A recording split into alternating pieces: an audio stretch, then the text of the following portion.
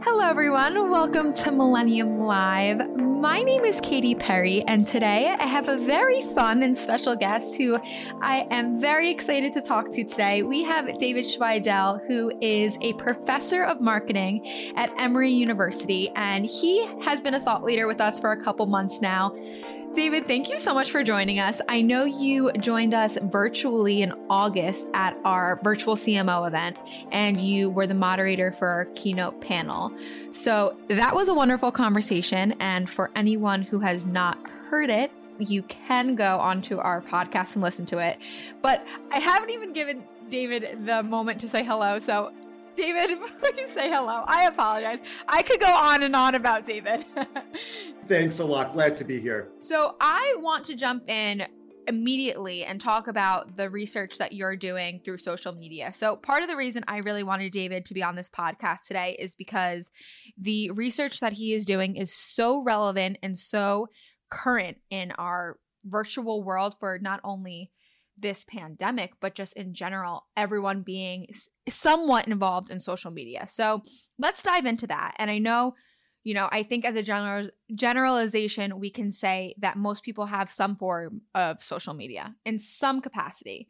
So can you just first off explain why you wanted to study the aspects of social media and the results that you have found? So I got into social media by accident. It was, hey, here's a new source of data that's becoming available. This was back in 2010, 2011, when user-generated content was just becoming available. We had things like product reviews.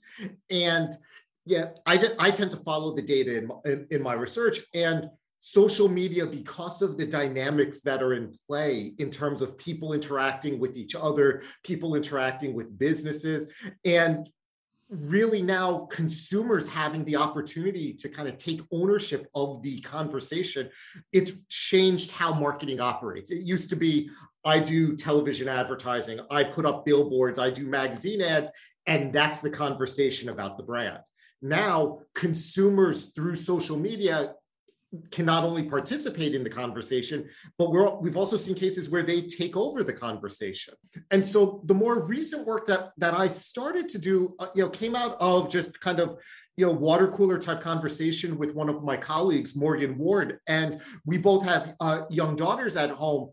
And we're talking about some of what we had seen in terms of children on social media, potential ramifications of social media, on children. And it reminded me a little bit of the Dove Real Beauty campaigns. If we go back, this was, I want to say mid 2000s, maybe around 2010, when Dove launched the Real Beauty campaign. And I had seen a more recent version of that that Dove had produced called the Reverse Selfie.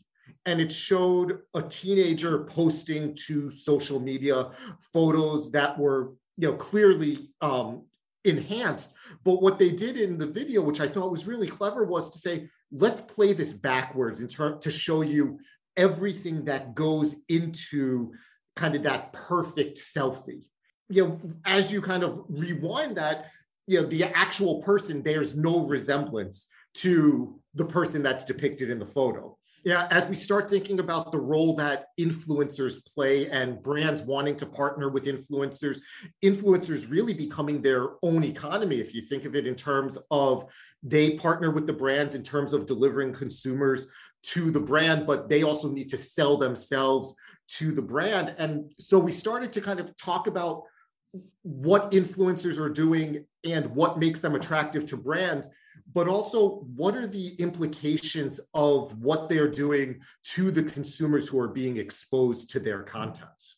Now, you're talking about influencers, and of course, for anyone who's listening in, and I assume you all know what influencers are, but it's someone on social media who is putting out some type of product, or you can even say service that people are following and want to be a part of. But there are micro and macro influencers, people who have a couple thousand followers, and then there's the people that have millions. So have you found any difference in emotional responses or people's thought processes between the different influencers? Yeah, that's where I think the research really gets interesting, because part of what makes an influencer effective is their relatability. If we think about the Botched Fire Festival. So this was oh my goodness, the music festival that was supposed to be the best of all music festivals ever, which turned out to have been a giant con. Right. And as part of the promotions for that, there were influencers, it was, I believe, celebrities and models who were promoting this festival on social media. And they were actually named in the lawsuit of the people who were defrauded because they didn't disclose their financial relationship with the festival. And so the reason why marketers have started to use influencers is because of their authenticity, because it's believed, and in many cases true, that these influencers have a closer relationship with their followers, as opposed to the Chrissy Teigens, the Kim Kardashians, that are kind of these celebrities that we see as kind of somewhat off in the distance, not really like us. So exactly. Your macro influencers being more like your celebrities who aren't like us versus your micro influencers where we have this perception that they're more relatable to us. And it's that relatability that we're seeing is actually what can cause some of the harm when they engage in digital manipulation of their own photos. So what we've seen is when micro influencers digitally enhance their photos through image manipulation, you're more likely to share those photos, you're more likely to engage with that person, but it actually creates more negative feelings than when a celebrity, a macro influencer, were to take the same tactic. And as we've unpacked that again, it's due to that relatability, right? The more I can relate to the person, I expect that I'm supposed to be like that person, or that I should be able to be like that person. But then we see, they've got the perfect hair, their skin is flawless, maybe their lips are bigger, or their nose is different, or their eyes are bigger. All of these things that we can now, Photoshop or Facetune that we might not think anything about, but it creates more envy. It creates more negative emotions when we're exposed to that content. Now, contrast that with your macro celebrities, your macro influencers, who we have no expectation of being like them. So when they do it, it's kind of like, well, we expect that. And so we don't try to compare our lives to their lives. I think of it a little bit like, if you get the Christmas cards from people, it's like, oh, here's the perfect family photo. And then there's the meme that goes around on Facebook at holiday time. Here's the perfect family photo. Here's what actually went into it, or here's how chaotic the family really is. And we choose to share that picture perfect image rather than reality. Right. And what we're seeing is there are psychological consequences for consumers of kind of engaging in that, almost that expectation of that picture perfect reality. Absolutely. You don't see the screaming kid in the background or the brother and sister fighting, but surface level, that makes a lot of sense. I don't think I've ever sat and compared myself to a Kardashian because my life isn't even close to the same as them. But it is easy to try to look at an influencer who maybe has, 10,000 followers, has a very similar lifestyle. And then you realize that the image is so edited because a lot of them will often put side by sides, which I think is very interesting. Every couple months they'll do a side by side, but then continue on with these images that are completely edited. Absolutely. And we're seeing some response from governments in this regard. In Europe, I believe it was Norway that just passed a bill that if you manipulate the image so much, you have to disclose. And if it's manipulated to the point that it no longer conforms to healthy body standards. Oh, wow. I believe that's the threshold that they've set for when you must disclose the image manipulation. I think France has a law on the books around image manipulation, and it was proposed in the UK. So we're seeing a lot of countries recognizing kind of the threat that this poses.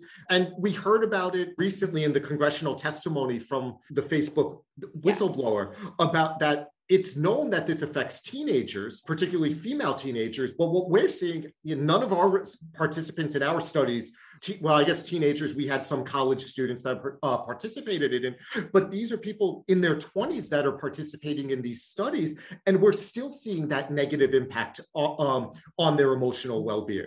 Absolutely. So I know you're mentioning the government's perspective and maybe coming in and trying to intervene, but has this become a concern for the social media companies? It was briefly talked about with Facebook, but do you think there will be any changes in the actual companies themselves? Yeah, this is where it's going to get interesting, because let's try to unpack that Facebook, which is Instagram and WhatsApp, all under one massive umbrella. They are not a public benefit company, right? They are a for-profit company. Their responsibility is to their shareholders. And so what is good for business? Well, what's good for business is any type of content that is going to keep people on the platform and coming back to the platform so that I can serve more ads to them, right? Because at the end of the day, what's paying for social media, at least as we know it of it, so what we know of as social media today is advertisers, right? We pay with our attention, advertisers pay with their dollars. And so unless there is a significant outcry from consumers to say, I'm not going to use this platform unless they do A, B, and C, or I'm going to, because what is the alternative to Facebook and Instagram, right? We got to experience recently, now whether or not it was coincidental is a separate conversation, but we got to experience a day with no Facebook, with no Instagram. We did.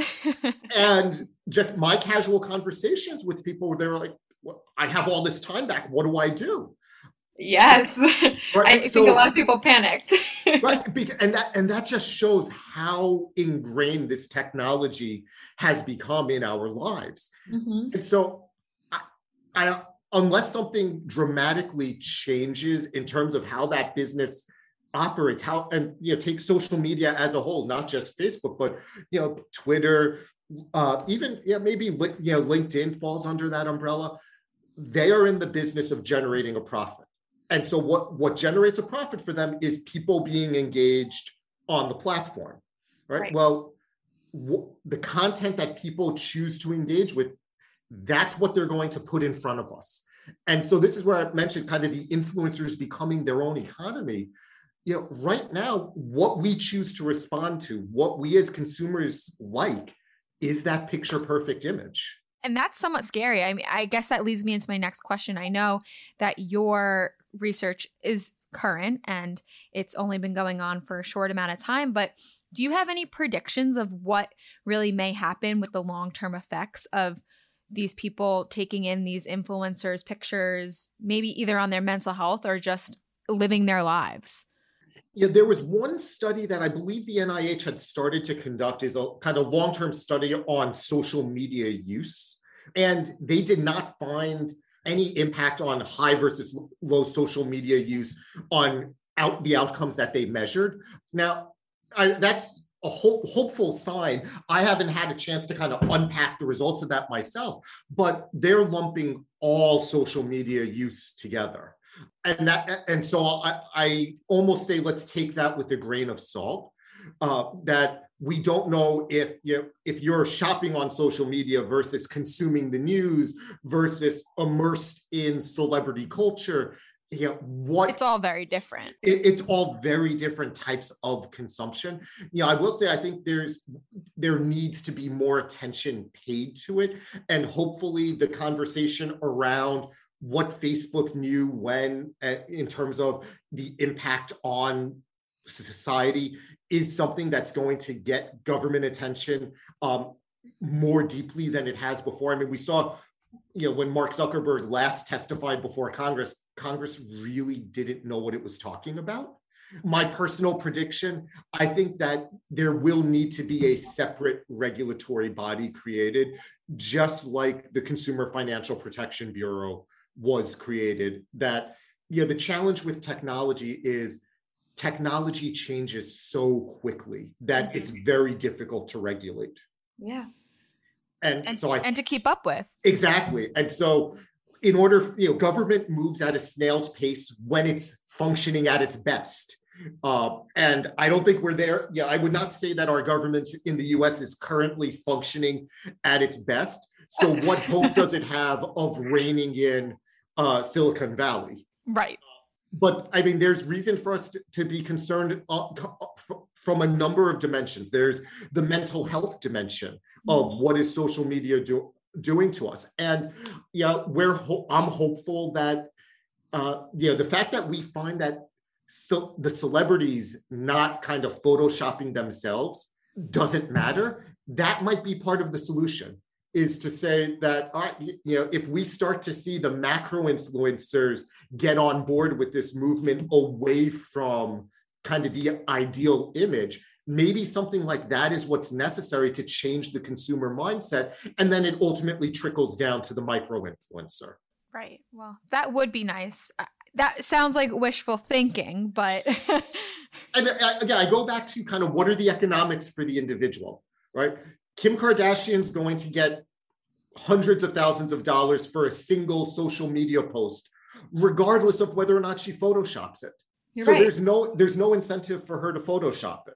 Right. And we've started to see some celebrities actually choose to do this strategically to kind of build that relationship and give consumers a little bit more in with them to say, hey, this is what my life really looks like. Absolutely. So it might be in their interest to actually say, hey, I don't need to be manipulating my image. People are going to pay me regardless. And I might actually attract more people by not manipulating the images. So it's, Right. I wouldn't rule it out as a possibility. I think it's wishful. I think it is a little bit of wishful thinking. That's fair. But the mental health is just one aspect of why we need to be paying attention to social media. There was a Pew Center report that social media is the primary way that people get their news for a significant chunk of the population. It skews younger, but that'll over time, that becomes the modal way that we get our news. Yeah. And so truth versus misinformation, how do we distinguish between the two, and what is in the best interest of the social media platforms? One of the things we're looking at right now is it even possible to curb the spread of misinformation without adversely affecting the economics for a social media platform? I don't know. I hope the answer is yes. But again, that might be wishful thinking on my part. So that's something that we're working on to see if there are different ways of kind of, taking different approaches to saying, how do I stop the spread of misinformation? Do I kick people off my platform? Do I just limit the reach of the content that they're putting out? Do I involve fact checkers in this? Do I remove specific pieces of content? So we're going to explore different mechanisms that they might be able to use, and then see what does that do to business performance. Right. Well, maybe that's also part of the problem, that there's so many possible answers or solutions to this, that it's not black and white. It's very gray. And, one person can't just come in and say, this is what we're all doing and this is how it's going to work. Unless you're Mark Zuckerberg, who has, controlling interests in the main social media company. Yeah, unless you're Mark Zuckerberg. And we all know he's not coming in and saying it because, like you said, it's about profit. Yeah, until that changes, until we either have a viable alternative to using Facebook, in which case the consumers can enact it, can force the change, because Facebook will do what its consumers want at the end of the day. Like, if consumers en masse leave the platform because they're not doing something that the consumers want, that will force a change. But as that one day without social media showed us, it's just so embedded that I don't think we have a real alternative right now. Well, maybe one day we will. But I do want to slightly switch gears a little, and I want to talk about some other research that you've been doing and something you actually have created. So I know that you are very interested in AI when it comes to marketing, and you recently developed a tool to create some SEO content. Can you just give us some background on this, explain it? So this was pre-COVID. I had gone over to Austria and given a talk at a university there, and was talking with a faculty member and one of his doctoral students about a project that they were doing. And at the time, they hadn't gotten the project off the ground yet. It was still in the early stages. I'm like, well, this sounds really cool if you can actually pull it off, but I'm incredibly skeptical that you can actually pull it off. But they said, okay, well, they invited me to join the project. I'm like, all right, well, sure, why not? This sounds like fun.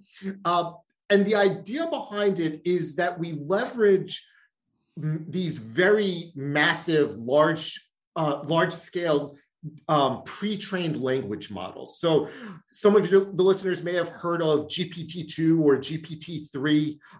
These are language models that have been built by a company called OpenAI. It's an Elon Musk-backed company that Microsoft has made a huge investment in. But what they do is they basically compile massive quantities of digital text. So could include Wikipedia, it could include blogs, it could include patents, really kind of scouring the web to assemble this corpus of text. And they have trained the model to essentially be able to create language. Like that it's at the point now where if I were to present you with the text that had been created, you may not be able to distinguish between the text that came out of a machine and whether or not a human being had actually written it. Wow. So it's really impressive what they had done. And it's a significant investment to build these models. I mean, we're talking about hundreds of thousands, if not millions of dollars in order to build this model.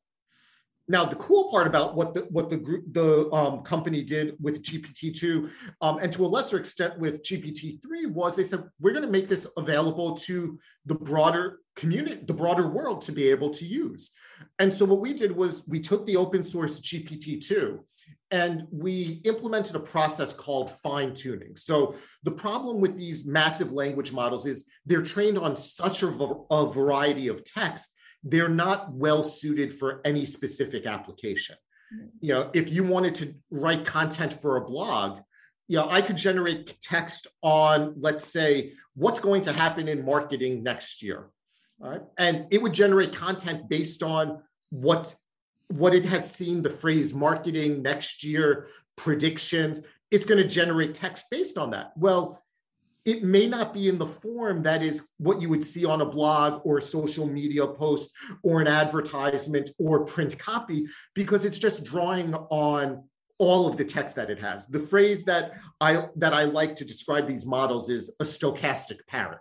Mm-hmm. Right? It's really good at regurgitating or merging the text that it's already seen before and spitting it out in a new way.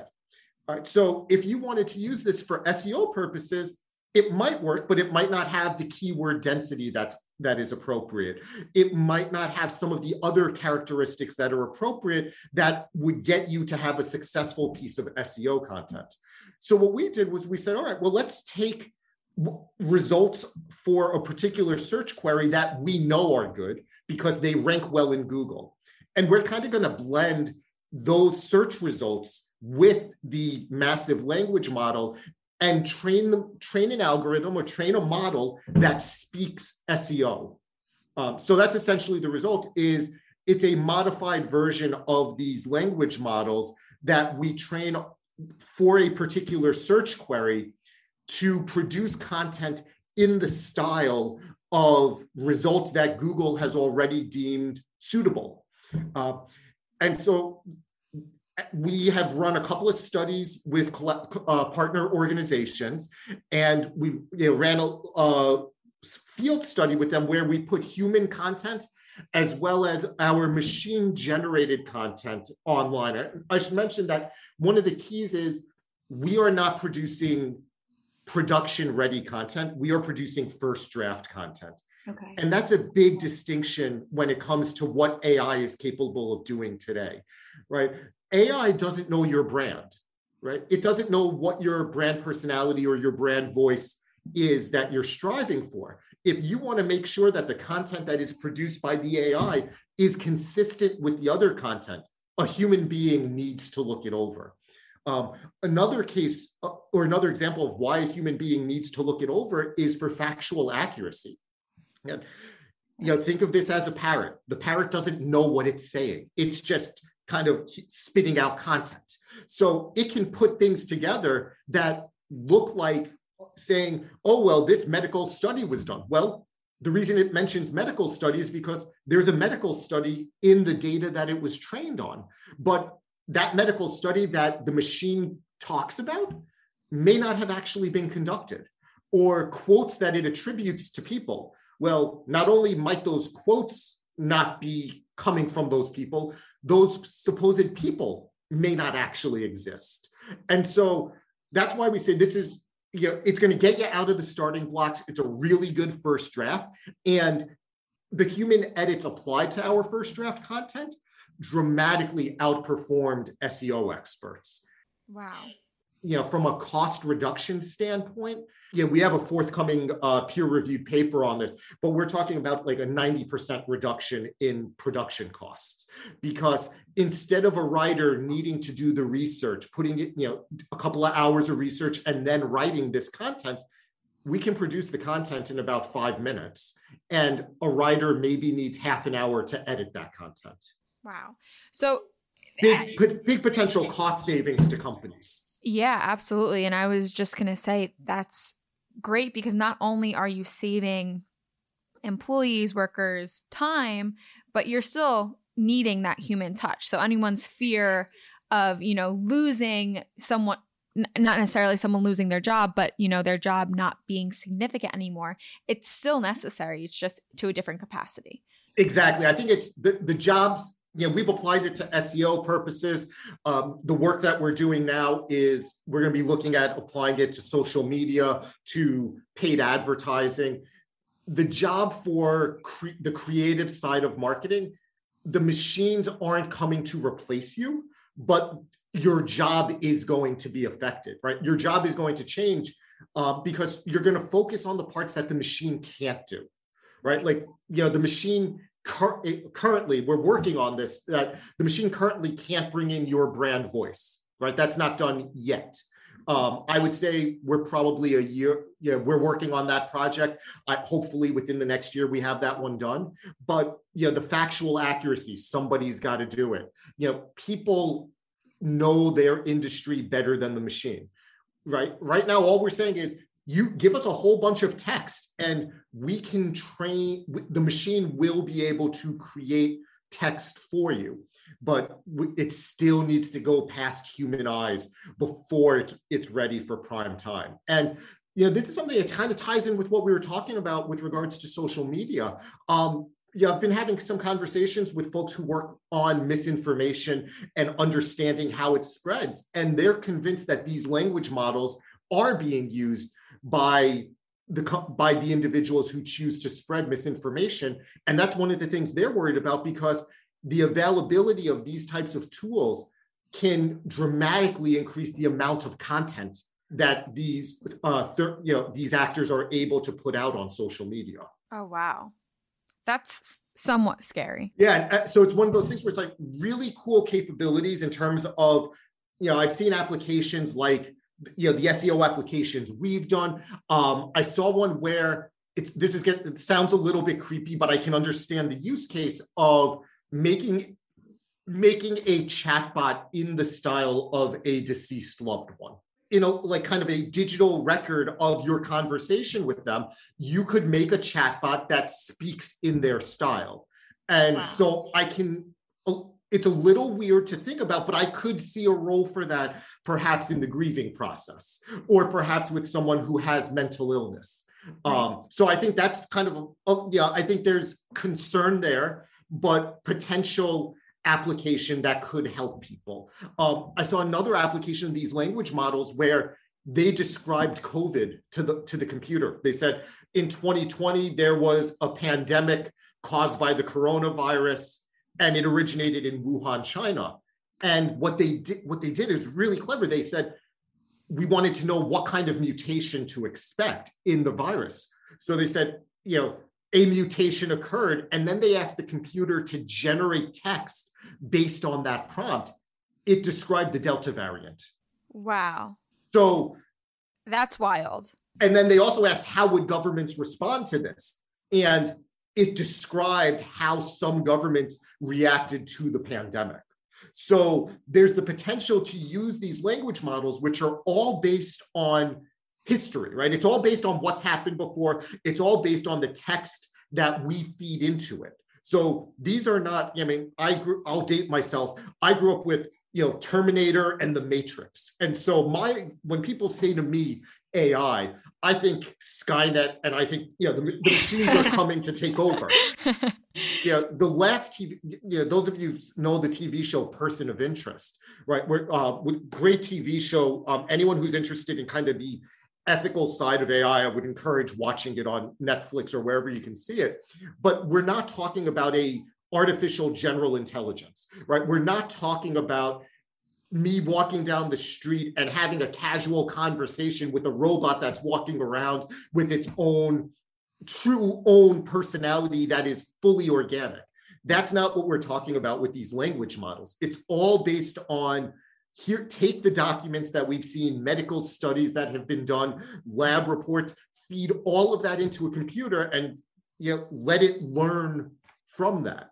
Yeah. So there's tremendous opportunity about what could be done with these language models. And pandemic preparedness is one thing that's being talked about. Now, that's just on the text side. There are also models that are out there to create images.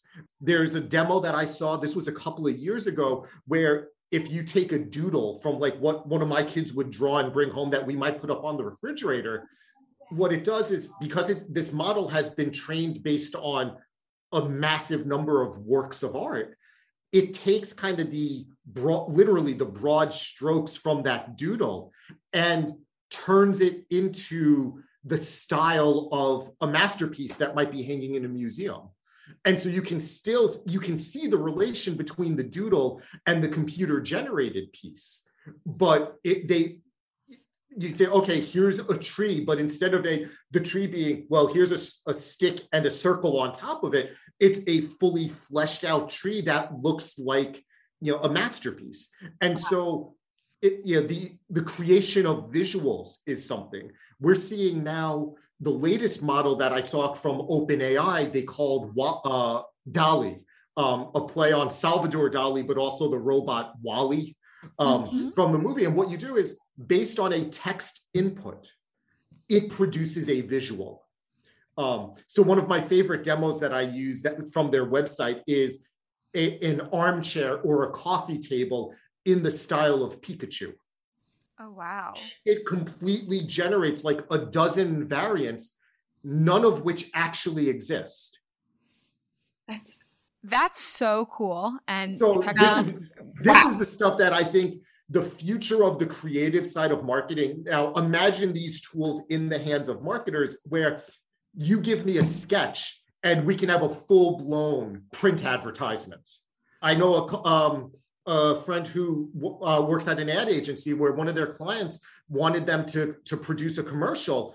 And they said, okay, well, let's try using this to write the entire script of the commercial. And the pandemic hit, they never aired it, but the ability for marketers to more efficiently create original content. Again, none of this is going to say that marketers are out of a job, that I've replaced the madmen entirely with an AI, but we can, if I can get you 50% of the way there, if I can say, instead of this taking 3 months, we can get this done in 3 weeks, right? That's a big savings to the agency, and that saving is going to get passed on to their clients. Absolutely.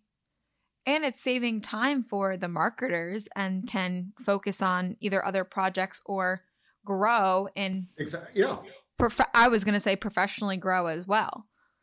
Yeah, so I think all of this I think marketing is going to look very different a couple of years from now as AI takes on broader adoption with regards to the creation of marketing content. And it's going to be a cat and mouse game, because it's okay, somebody uses an AI to create new content that has been engineered to perform as good as possible.